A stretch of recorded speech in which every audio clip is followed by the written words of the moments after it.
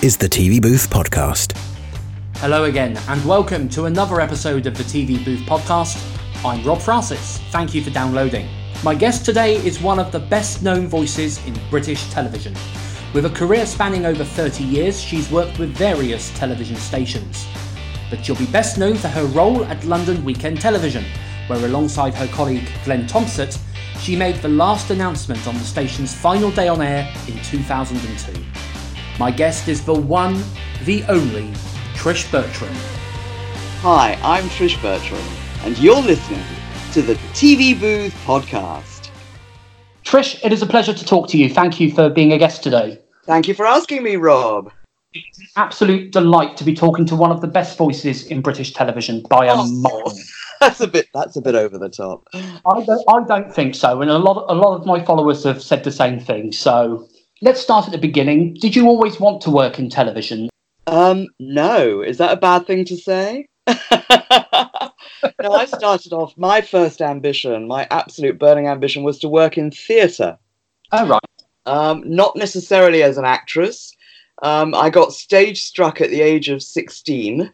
And this whole very alluring circus world was the world I wanted to kind of run away and join. So theatre was my first big love, I have to say. So that was it really. So yes, I got stage struck at 16. I went to see a show back in. You can work out how old I am then. I'll just say back in the 70s, called Godspell, which starred a young unknown called David Essex, with another young unknown called Jeremy Irons, and various other unknowns who are now jolly famous today. I went to see this show because I'd seen a clip on the telly, and what blew me away was that I thought, goodness me, I didn't know theatre could be like this. I thought theatre was really stuffy and boring plays and drawing room comedies and for grown-up people. And so it kind of opened my eyes that theatre could be something different. And with this kind of revelation, I then got absolutely crazy generally about the state of theatre and British theatre, and started researching it and reading plays and going and seeing lots of different things. And I set my heart on a career in this world. So I applied for drama school to be a stage manager and technical person at the end of my A-levels, which upset my parents terribly because they wanted me to go to university and do something posh and proper and all these things. I got into the Central School of Speech and Drama, and I went on the stage management and technical theatre course. So that's kind of how I started. That spat me out the other end after a couple of years of doing that, and I started a career working backstage as an ASM stage manager in various places around London and down south. So that's kind of what started for me. So sounds good. You're going to ask, how did it lead to television? I know it. That's my next question, Trish. Okay. It's nice that we're on the same page here. When I was at college, I shared a flat, along with a couple of other people, with a friend who, we all got together. You know, poor impoverished students tend to kind of get together and share flats. So there were four of us. And at the end of college, she went off and got a job touring around with the Cambridge Theatre Company. And she wrote me a letter, one of my course mates. This is relevant, by the way. Now, back in the day, there were no mobile phones or emails, so she wrote me a letter. And she wrote a letter saying, I've got this job. I've kind of accidentally fallen into this job down in the west of England. I've got this job at Westwood Television as a continuity announcer, sort of by accident, because they asked me. And I think you should have a go at this. And her name was Fern Britton, and she was my college flatmate. So she put the idea in my head. Excellent. So was that your? Did you actually work for Westwood Television? Was that your first? Fern did. No, Fern worked for Westwood Television. Right. Fern was on tour with a theatre company, and she took some actors into Westwood Television for an interview. And while she was there, somebody spotted her and went, "Oh, she'd be good on camera. You know, she's good on interview. She'd be good on camera."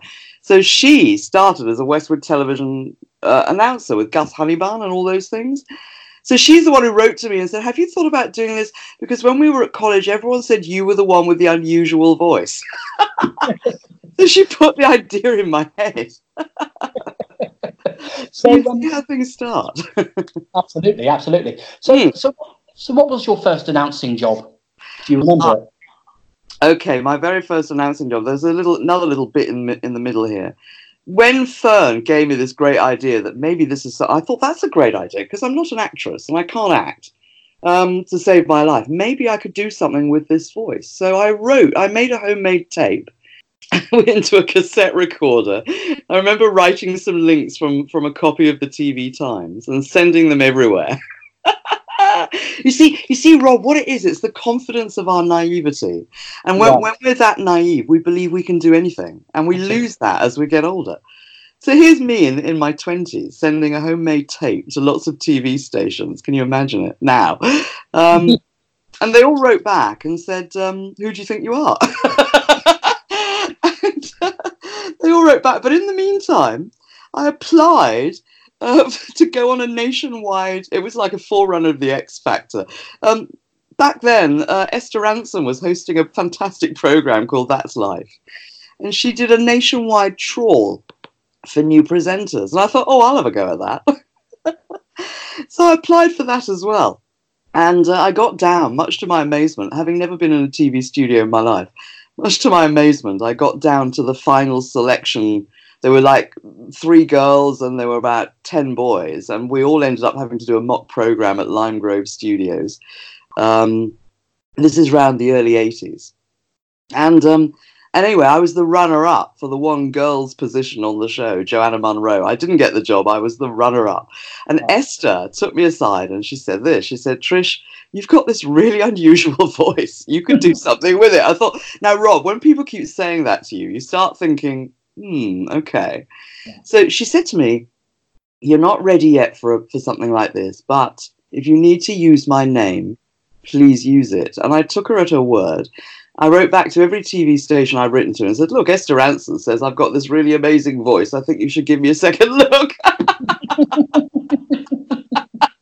And I thought, if Esther Rantzen... So, of course, what happened was some of them actually took a bit of notice, including London Weekend Television. And LWT got in touch and went, okay, seeing as you think you're so great, why don't you come in and have a chat with us then? And it was the Esther Rantzen thing that kind of, got the doors open. So you never know what it is, really. You never know. So in I go to LWT to have a chat, terrified, because I've never walked into a TV studio in my life. I don't know where apart from the whole Lime Grove thing for That's Life, which was pretty scary. And I go in and I have a chat. And it turns out that all their announcers of the time lived out of town. So Peter Lewis was driving in from his country mansion in God knows where, Wiltshire, I think. They were all these grand announcers were driving in for the weekend. They didn't have anyone on their own patch, London Weekend Television. They didn't have anyone close by that they could call on in an emergency. And I happened to live in Waterloo in a flat at that time. And they said to me, look, if we train you up, we think you could be our emergency person. Would you be interested? And I said, yes, I think I would. And that's how I got in. It was proximity to the station got me in the door, literally because I live 5 minutes down the road. So. It's not far from Waterloo Station, is it? So, exactly. So you see, you just don't know. I would say to anybody listening to me rambling on, if you've got any ambitions in any direction, just, keep at it, because you don't know what is the thing that's going to open the doors for you. In my case, I was lucky. I lived down the road, and B, I had the absolute cheek to write back and say, Esther Rantzen says you should see me, So there you are. But that literally is because I was young and naive and probably very, very, very, very silly. But, I look back now in awe and think, how did I have the faith to do that, the amazing confidence to do that? The answer is naivety. The answer is naivety. Yeah. I started at London Weekend Television. How lucky was I? Having been told by some of the smaller ones that the smaller one, Anglia, and I remember Anglia saying to me, I went up there to do an Envision audition, which I hated because I was rubbish in Vision. I was rubbish in Vision, everyone. I really was. There's video evidence somewhere. Oh, it's terrible. Smaller companies would say, you need to try a bigger company because we can't afford to train anybody. We're just a small company. You need to be ready formed if you come to us. And the bigger companies would say, Thames Television, I remember, would say, look, we're Thames Television and we're terribly important, and we're Granada Television, we're terribly important. We don't, you need to go away and do your time in the regions and learn your trade in a small company before we'll look at you. So it was this catch-22. So when LWT went, yeah, come and talk to us because you live just down the road and we think that might be useful, I went, yes. So you've worked for various other ITV regions. Which ones have you worked for? Well, it kind of spins off I'm sure fellow ITV announcers back in the network day would agree. It's because there was very much a lot of what is the word that will come to me in a minute? Cooperation is the word between the network companies. I read on Twitter sometimes and laugh that people think that all the companies didn't talk to each other and hated each other. Not so. They all communicated and cooperated. There were monthly massive meetings where the big execs would all get together. It had to operate in the spirit of cooperation in order for the network to work. So if you were an announcer in that system, all the other stations kind of clocked who was working for who, and particularly as they all met in London once a month, they'd all tune in and they saw the London announcers working. So that's kind of how it helped. If you work for one, other doors would listen. So I got to go to TVS. I approached TVS because I thought to myself, I'm not getting enough training here. I'm not getting enough airtime at LWT because they don't sling you on in Pres 1 straight away. They slung us onto a very small part of it, which was the bit we were putting the commercials into Channel 4. So I wasn't up there with Peter Lewis to start with, and I needed more experience. So I approached TVS, and TVS said, "Yeah, come on down here. We'll give you some shifts down here." And so I went to TVS, and I had a go at that, and I had a go at InVision. And I've got to say, I loathed doing InVision. I really didn't like it at all.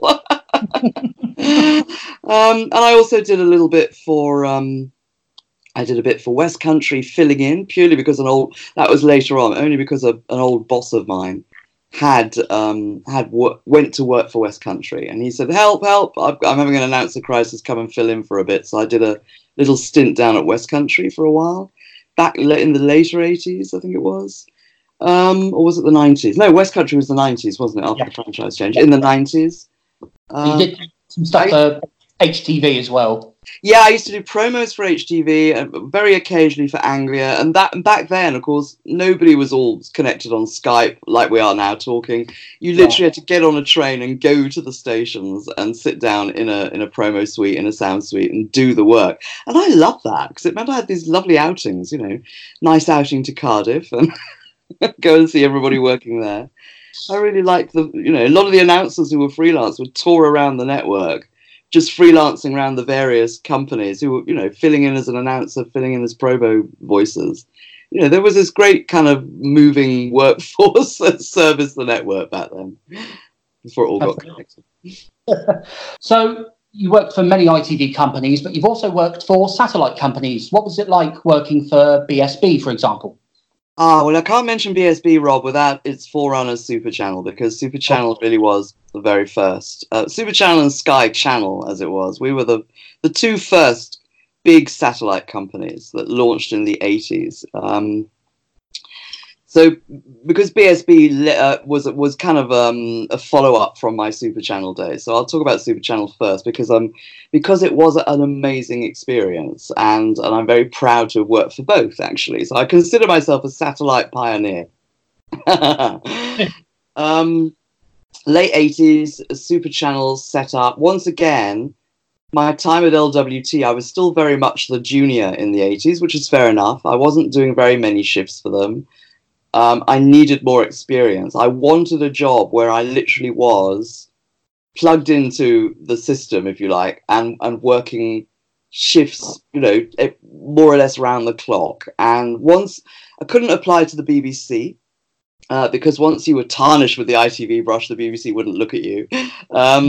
And Channel 4 weren't interested. It was literally the one thing I did find was that once you had cast your die, if you were known as an ITV person, it was very hard to cross over. You know, or if you were known as a BBC person, or if you were known, and Channel 4 obviously created their own sound, and this is in announcing terms. So I needed to go somewhere where I learnt more about what I was meant to be doing, and Super Channel launched, and I applied and did the audition, and they took me on, and it was extraordinary. It was an amazing time to work for Super Channel. We were based in the heart of London, back of Oxford Street. And mainly the workforce came from the BBC and a few of us from ITV. So the first thing that happened was there was kind of like a real... there was a communication problem because the BBC people, presentation people, had their own language and we had our own language as old ITVers. And so you'd be in a corner going, what are they talking about? The symbol? Oh, you mean the ident? Okay. You know? Yeah. So there was a real language thing but in the end, we all kind of like shook down and became Super Channel people. And Super Channel should have been a success, really. It was launched as the best of British television for Europe. It was owned by everybody except Thames. I think Thames very wisely didn't take shares, but they owned a bit of the Astra satellite, if I remember, if memory serves. So they very cleverly didn't actually back the actual channel, but they backed the satellite. And everybody else kind of co-owned it, and therefore our schedules were a real fantastic mix. And the BBC did a deal where they gave us a load of programming. So we had a mix of BBC and ITV programs, the best, you know, from the past and present. And we were meant to be this fabulous showcase for Europe of the best of British television. And guess what? Europe didn't give a toss. They really didn't care. This amazing arrogance. I remember we were launched by Mrs. Thatcher and everything. Big launch party. Mrs. T rocks up, you know, says, here you are, Europe. We're all going to show you how marvellous we are. And there we all are thinking how marvellous we are. And they didn't give a toss. And that was the first big shock, was that nobody in Europe really cared about our wonderful British television satellite station. Which makes me laugh, because that, once again, it was arrogance, Rob. It was just absolute arrogance that we thought we were so great, I think. And secondly, Equity, the Actors Union, threw our launch into disarray by not agreeing the actors' residuals. And therefore, most of the programmes had to be pulled from the schedule.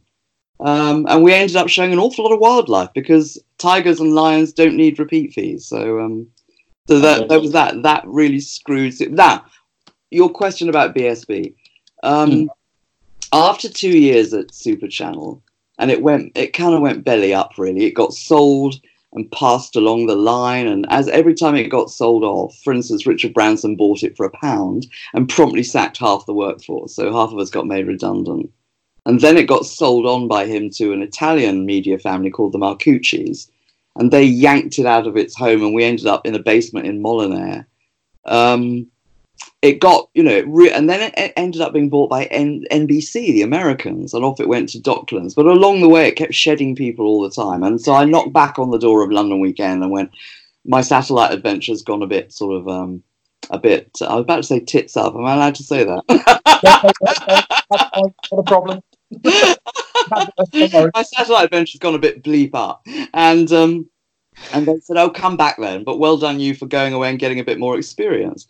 And then a year later, an old boss of mine who had been associated with Super Channel, there's the link, he'd been our deputy head of press, and he went, do you fancy having another go? And I went, what do you mean? He went, well, I've got myself into another one. It's called British Satellite Broadcasting this time. Do you fancy coming and having a go at that one? I went, yeah, why not? So he said, I need a senior announcer. He said, I need someone who knows what they're doing, because we're going to hire lots of people who've never done it before to give it a different sound. He said, but we needed a couple of people around who kind of know how it runs. He said, come and have a go. And I went, yeah, okay. So off I went again, because I was always keen to learn something new. And I was always up for a new adventure. So off I went to BSB, which was, as we know, another big disaster. So good fun. Oh, good fun indeed. Good fun indeed. I'd like to talk to you about two events that I think may have shaped your continuity announcing career. Okay. The first one was August the 31st, 1997. Yes, that's Princess Diana, I'd say. Death of Princess Diana. Now, you were the on-duty announcer that day. I was scary, very scary day. What was it like on that day? Okay, that was, yes, you're absolutely right. That for me is the probably the day I earned my money and all my experience came into play. And I think all my fellow announcers would say the same, that you are shaped by these days. I listened to Mark's actually, and Mark was talking about 9/11, and I thought, yes, he's absolutely right. We had a boss, Rob, who used to say, I don't pay you for what you say on air. I pay you for what you do when it goes wrong. And by that, he meant, i.e., when events take over and things go not as expected. So Diana, the death of Diana, was one of those. I had done the late shift the night before, Friday night, and that meant I was home by 1 a.m. I think, yeah, our shifts finished about 1, even though the telly sort of carried on through the night. And I'd been up to about 2, because when you come off a shift, you are always wide awake for about an hour by the time you get home. And so I got to bed very late. And in the morning, about 8 in, I dimly heard my phone ringing. And my other half got up, answered the phone, and I could hear this kind of like murmuring of voices. And he came in and he said to me, you've got to get up and go to work. And I went, I did the late. I was on late. And he said, no, you've got to go to work. It's Lucy, your boss on the phone. Your boss is on the phone. Lucy's on the phone. So I get out of bed and I go to the phone and she says, Trish, you've got to come in. Princess Diana has died. And I went, oh. And I'd dimly been aware that there'd been some news footage the night before. There'd been a kind of like a news headlines thing. And I'd looked at it the night before and it just said she'd been taken to hospital. I remember they said there'd been a crash in a tunnel in Paris and she'd been taken to hospital. And I remember thinking, oh, she'll be okay. They're not reporting she's died or anything. She'll be okay. Because you have to be, as an announcer, very aware of news events, as I'm sure you realise, because it affects you. And I remember thinking that the night before, okay, she's gone to hospital, that's fine, I can go to bed now, it's all going to be fine. So my boss said, get in. So I get dressed and I stumble into work on very little sleep. Because we had hired that day, we had a freelance on duty for the early shifts, and it's not fair to actually ask a freelance person to handle something like that. You have to put on someone who represents the company, and I was staff at this point, so in I go. And our lovely freelancer, remember, it was David Bradford. Famous David Bradford, who a QVC legend, he was freelancing for us, and he became our gopher and our runner that day, and he was sterling work because we needed someone just to keep the cups of tea going. In we go, and literally, television is run by the split second. There is a schedule that absolutely maps out television presentation to the second, and you go in and you're about to tear up the schedule for the whole day. That is scary. Literally, from 1 hour to the next, we did not know what we were going to do. So all the control rooms are linked up by a red phone. So the red phone connects up. Everybody's speakers are up, so you can hear all the other inputs from all the other control rooms. So if you imagine, it's like a mass conference call of all the control rooms. Everybody is deciding what's going on. The big execs come in. The top execs decide hour by hour. So Granada, Carlton, London Weekend, they decide. So what was happening was things like, if I remember now, was it Anglia said, well, we're due to do a live, what was it they were due to do? We're due to do a live blah, blah, blah, blah. We'll take that out and we'll turn it into How Is This Affecting You program. Somebody else said, well, we're due to do this, but what if we run that? ITN are on the line going, we've got the obit ready, maybe we ought to put that there. And they literally plan the schedule from hour to hour. So while they're doing that, the presentation managers are planning the junctions and going, okay, so we'll have 340 there, we'll have this there, this there, this there. And that's all filtering down over the red phone. So I'm sitting in the London Weekend control room with one of the promo guys. We're working out what our slots are from all the information coming in. So we're going to get 30 there, 30 there, 30 there. And I then am writing on the fly what I hope is suitable explanation as to why our schedules have gone out the window, the sad thing that's happened, and what is happening for our viewers. And so I don't know if I've explained that at all well, but all I remember is we flew by the seat of our pants that day. And we literally filled in hour by hour, junction by junction. And I wrote it as I went. And and hopefully sounded suitably somber, because it was sad and was shocking, and nobody quite knew what was going on that day. So yeah, it was the day we all earned our money. It really was. And that was the first time we were fed to the network, I think, London Weekend. Yeah, so I knew I was going out to the network, which is no big deal now, but back then it was. So, a day that no one will ever forget. And no one will ever. I'm very, very sad. And I suppose our next big one, it'll be interesting to see, purely from an anorak presentation hat on, with my presentation anorak hat on. When dear Her Majesty goes, and for goodness, she's not immortal, we know that. It'll be interesting to see how that is handled as well. But yes, hopefully it'll be done with great somber planning, whereas poor Diana, took everyone by surprise, really, as we know. I'd now like to talk to you about the let's move forward to 2002. Yeah, the end of London Weekend Television. Very sad. How did you find out the news that the LWT name was disappearing? Yes, our boss Lucy. We had an immediate boss. There's several layers of management on. Television has two sides to television: production side and then what they call broadcasting sides. So presentation, promotions, planning, compliance, legal, all that comes under our side. So our immediate boss Lucy, our presentation manager, basically got in touch with Glenn and I. My TV husband, as I call him, wonderful Glenn Thompson, and said, I'd like to take you both out to lunch. And we went, uh-oh. Whenever your boss rings up all happy and cheerful and says, I'm going to take you both out to lunch, it's not going to be good. And of course, we'd heard rumblings, Rob. We'd seen the way things were going. The promo department had become the network promotions unit. So all the promo departments around the network had all been amalgamated into one. The control rooms were all being amalgamated. More and more of it was disappearing as the big companies swallowed each other up. So we kind of knew that maybe our day would come.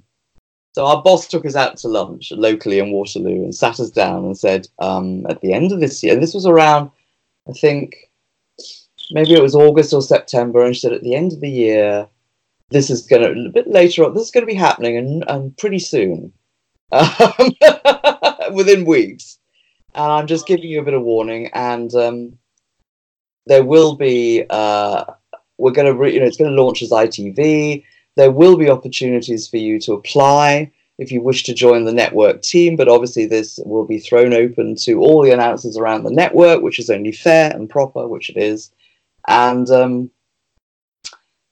and if you don't choose to apply and you don't follow ITV into the future, then obviously we will be discussing redundancy packages with you, because you've both been here a long time now.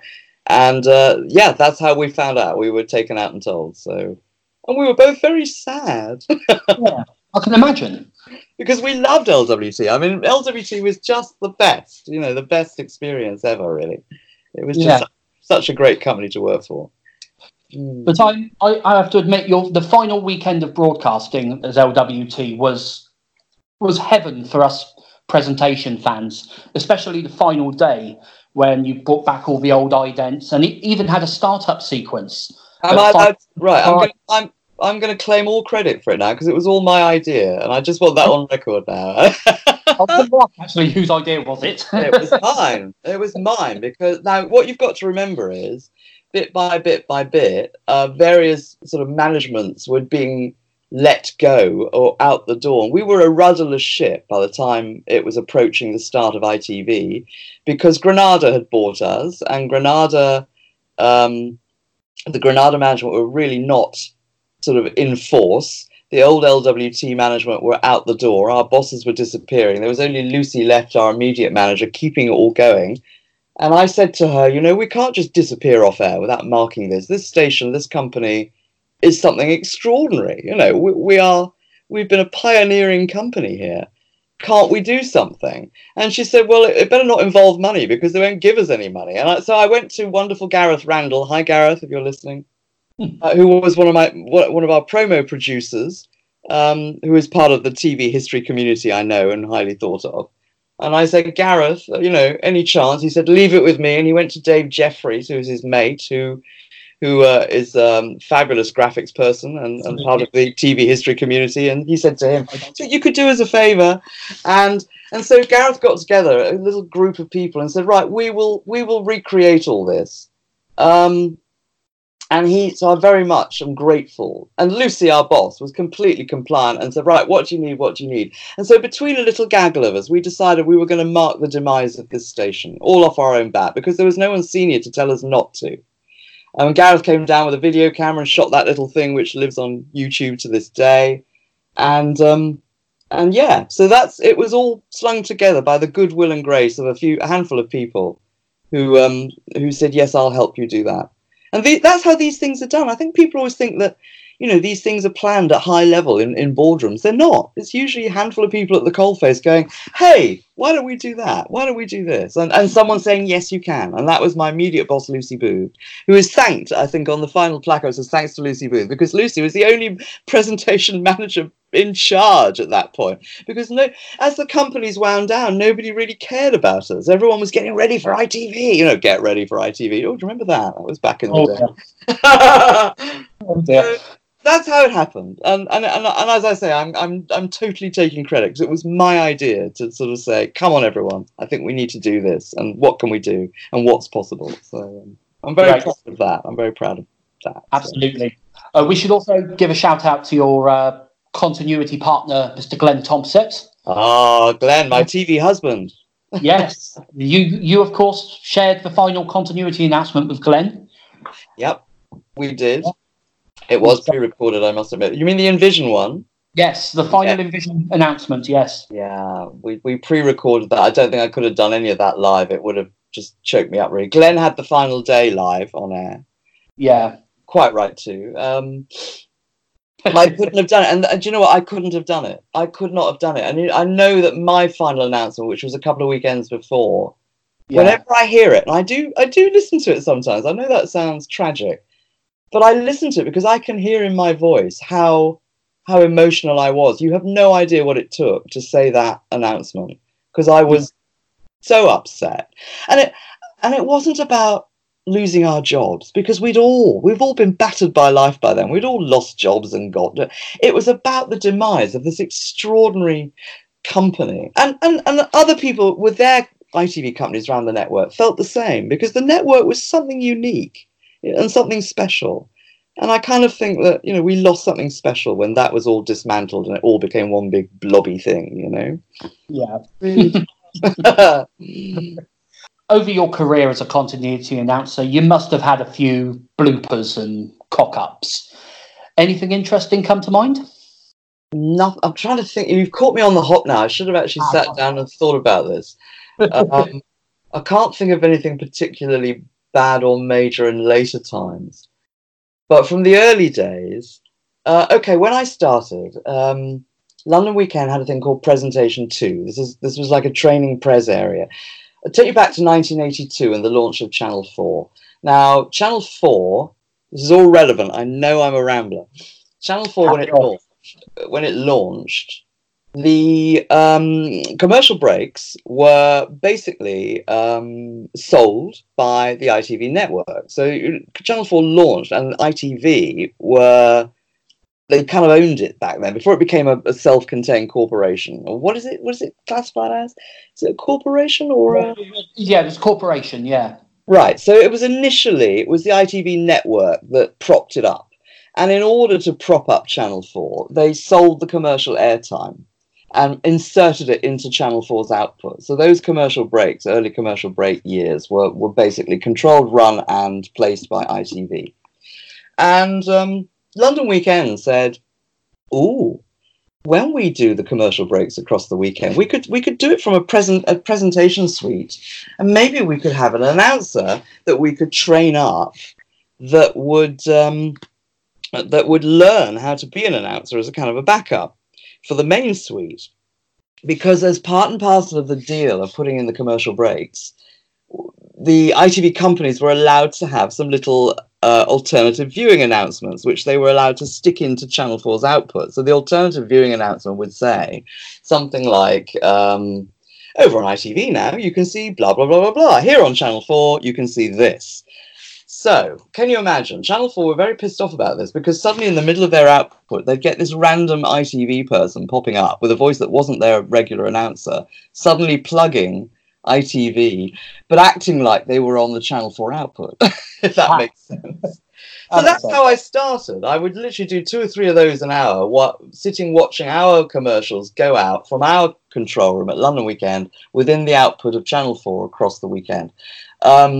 And so as part of that, we had to occasionally fill the airtime because they couldn't sell all the airtime for Channel 4 in the early days. It was really hard work because Channel 4 launched and it was rather worthy and very esoteric and a little bit serious. I remember the press greeting its launch with Channel Snore and Channel Bore, and it was hard to sell its airtime back then. It was nothing like it is now, which is an amazing channel now. I love Channel 4. So the airtime would have great big chunks in it, which had to be filled, and so we would write. We trainee announcers would write TV Times 30-second fillers. And you'd sit there going, go out and buy the TV Times this week, blah, blah, blah. And you'd write these fillers that filled up the breaks. And I had a fellow announcer who wrote clever tongue twisters. She wrote these really tricksy scripts. And I was really jealous and thought, oh, I can do that, I thought. I'll have a go at that. So one weekend, I had a 30-second slot to fill in a commercial break. And I wrote a tongue twister thinking I was jolly clever. And it came out like this. It was meant to be I've never forgotten this because I had sleepless nights about it. It was meant to be 4 of Britain's biggest brewers give Britain's best known pub a facelift. And it was an article about the Rovers' return in the TV Times.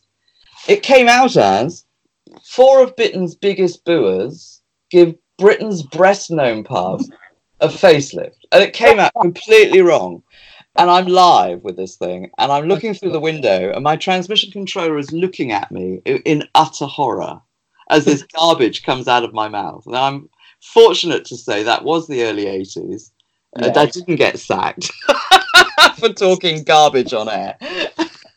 I've never forgotten it because I had sleepless nights after that, which taught me never be jealous of what someone else can do. Develop your own thing. It was a good lesson to learn.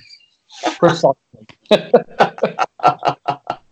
Anyway, can't think of anything else, Rob, off the top of my head. Really can't. So. Yeah, that's okay. No, that's okay.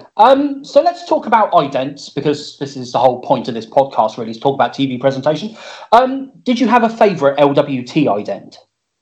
Okay. I did love the River ident, and it wasn't on air for very long after I got promoted up to Pres 1, as I didn't get to talk over it for very long, sadly. You know, the bing, bing, bing, bing, bing, bing, bing, bing, da-da-da-da, you know, the famous River ident with the Harry Rabinowitz music. I do love that because I think it's iconic. And when I see it, even if it pops up randomly on TV, as it does occasionally on some retro program or whatever, the hairs on my arm still stand up and I look at it. We called them Solari and Genesis. They were the shutters. Yes. The white silver shutters that kind of did that dan dan dan dan, you know, ding ding ding ding, and they sort of did that weird shuttery noise. I like those because I thought at the time they were very modern. They looked very modern and a bit sci-fi-ish in a way. I love them all. There was just one I hated. I think it's best to ask me the one I hated. Which one did you hate? It was one quite late in the day. There's a story for you. Okay. It was around the early 90s, I think. When did Granada come along and buy London, take over London? It was the early 90s, wasn't it? 96, I think it was. I don't think it was that late. I thought they came along a bit earlier than that. Anyway, maybe, see, off the top of my head, I can't even think. It was around the time Granada had taken us over. And our senior management had all disappeared at the door again. I mean, senior management disappear very quickly in television, I have to tell you. They're there one day, gone the next. And once again, our Lucy Booth, fabulous press manager, was keeping the ship going. And we had this ident on air, which one of our last senior managers, broadcasting managers, had okayed. And it was this thing that just kind of went, boom. It was a circle that spun out at you. Oh, yeah. And kind of went, boom. And we all hated it. And we absolutely hated it. Right? Robin Paxton, his name, he got ousted in the Granada shake-up, and off he went. He went out the door, and I thought, ooh, perhaps we can get rid of this ident now. So I'm sitting in Pres one morning with my fellow transmission controller, Des. We're looking at this thing going, vroom, like that. And I said to Des, I absolutely hate this. I absolutely loathe this ident. And he went, yeah, I absolutely hate it. He said, it's criminal. And I said, who's to stop us getting rid of it? He said, what do you mean? I said, well, there's nobody in charge again. Only Lucy. But our broadcasting management are out the door again, while we wait for the Granada new management to arrive. And he said, well, there's no one to stop it, really. I said, dig out the one that used to go, which one was it? I know the one you mean. Play me some, Rob. Play me some. That one, right? It was the one with the stars. I said, dig out that one. So he goes into the automation, into the machine, and they faff around with the computerized machine by then, and he goes, oh, here it is, and he digs it out. And I said, let's put it in the next junction. And he went, we can't do that. And I said, no, because he was LNN by then, I think. Was he LNN? Was Des LNN by then? I said, look, I'll take the rap for it, if anyone asks. I'll take the rap. So I was terribly naughty, Rob. I was really subversive at work. So we stuck it in the junction. And we thought, oh, that looks better. Get the old ident back. And the phone went. And it was the internal phone. Only bosses know the number phone. I went, oh, here we go. And it was a guy called Vincent O'Brien ringing up from Sky Television. Vincent had been an LWTer, and we heard rumours that Vincent was coming back to be our new boss. And he rang up, and he went, hi, Trish. I went, hi, Vincent. I said, I heard a rumour you're coming back to be our new boss. And he went, yeah. He said, I'm just ringing up I want to know where you found that ident in the last junction. And I went, oh, it was kicking around the system. He said, why did you do that? And I went, because we hate the one that's on air now. And he went, good. He said, so do I. Keep the one you found. So we've binned this horrible thing, me and Des, my transmission controller. So Vincent came back and went, we're going to go with that old one. We're going to bin that one. So you see, you can get away with these things. And people think that decisions are made importantly at high level. They're not. They're made by people like me messing around in the control room, people. So I did kill the one I hated. I'm very proud of that as well. I killed the one I hated. I'm very glad that one got killed. But yes, people don't realise, you see, when managements change, stations are like rudderless ships, because there's you don't quite know how things are going to go and what's happening. And we had this weird period where our LWT bosses were out the door, Greg Dyke et al., and the new Granada top-level management hadn't really installed themselves. It was a dodgy time. It was a weird time. So it was, yeah. Yeah. So, away from LWT idents, did you have any other favourite idents from ITV Regions? Always loved Thames, must say, because I'm a London girl. Yeah. And even before television, in my theatre years, Thames and LWT really made you feel part of the whole capital thing. Yes. This is who we are, and these are our London stations, Absolutely. And I always rather liked the Anglian Night, because it was kind of big and proud, and it's something a bit strange from up there in the country. I'm terrible. I'm so London-centric. I apologise, people, for being so London-centric. But this is where I've made my life the last 40 years. So. Absolutely. So do you have any advice for anyone who wants to become a continuity announcer? I know we touched on it a little bit earlier, but do you have any other advice you'd like to give anyone? Oh, gosh. It's so different now, Rob. I'm very mindful that the landscape has changed. Having said that, there are some terrific announcers out there. And I hear people working who are very different to how people were back in my day, and I think they're absolutely top-notch. There's some top-notch people on air. What would my advice be? My advice, you see, it's now very much marketing-led, I think, television stations are very marketing-led. And I think that if you want to approach a TV station, you need to be very aware of the ethos of that station and the branding of that station and what that station's image is and what it's trying to say. I say this to people who write to me.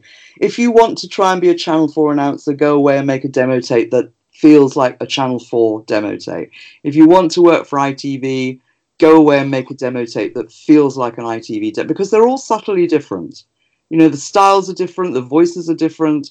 And that's the first bit of advice, is get your ear around what that channel, what that station is trying to do on air, and see if you can make yourself fit into that. Back in my day, it was very much about, here I am, I'm an announcer, we're going to announce. And, these things weren't thought of quite as much back when I started. And the rise of that, and it has become important. I'm not dissing it at all. It is important, because look at how many channels are out there now. And look at the rise of Netflix and Amazon Prime and all the other choices we have. Therefore, branding and marketing and what a station is very important. And therefore, the announcer has to be part of that, has to fit that image and that style. So that's my advice, is really get your ear around what the stations are doing before you approach them. Fantastic advice. Trish, it has been an absolute pleasure to talk to you today. Thank you for being a guest on the podcast.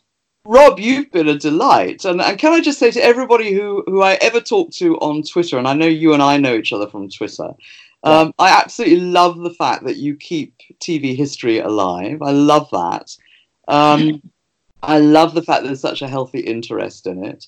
I do try and add my 10 pence with every so often if I think it's helpful and useful. And I think you're all brilliant. And I love the websites you all create and your podcast. I've listened to one or two, Rob. Really good idea. And thank you, everyone. Thank you. Thank you very much. Cheers, Trish. Thank you very much. Cheers, Rob.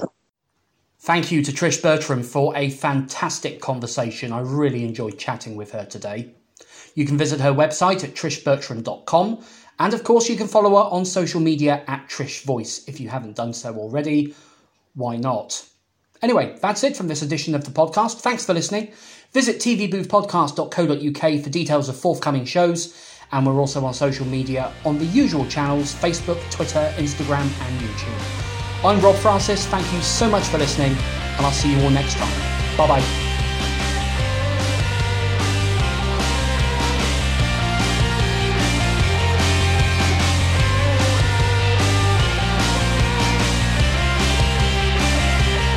The TV Booth podcast is hosted by Rob Francis. Copyright 2019.